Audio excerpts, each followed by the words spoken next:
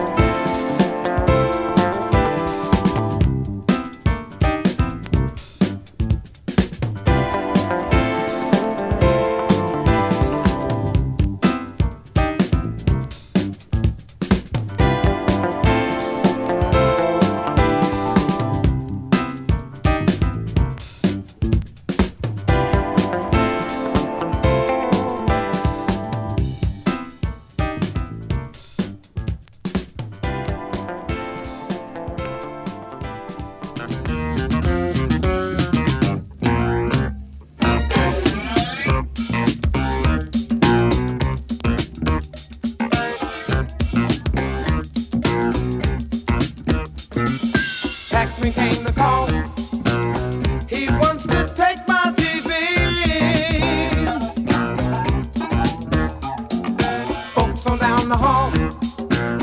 Keep making faces at me. So many bills to pay. I need a holiday. Shoes ran out of gas. I got a hole in my soul. Bread ain't gonna last. Living on coffee and rolls. I'm getting kinda thin, but I'll keep paying.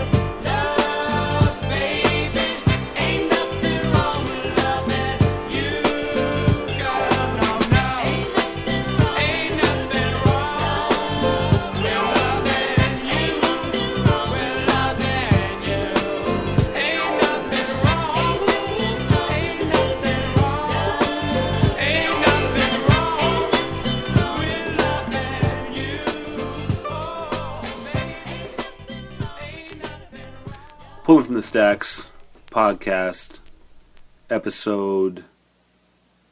Shit, this is episode 30. Episode 30.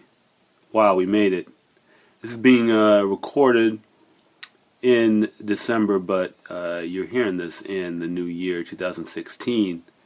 It's DJ Ian Head, and I'm here with the longtime homie, Alex Stangy, out here in Portland, Oregon. The same place we recorded early episode last year when I was out here. And yeah, Northeast Portland basements, full of records and equipment.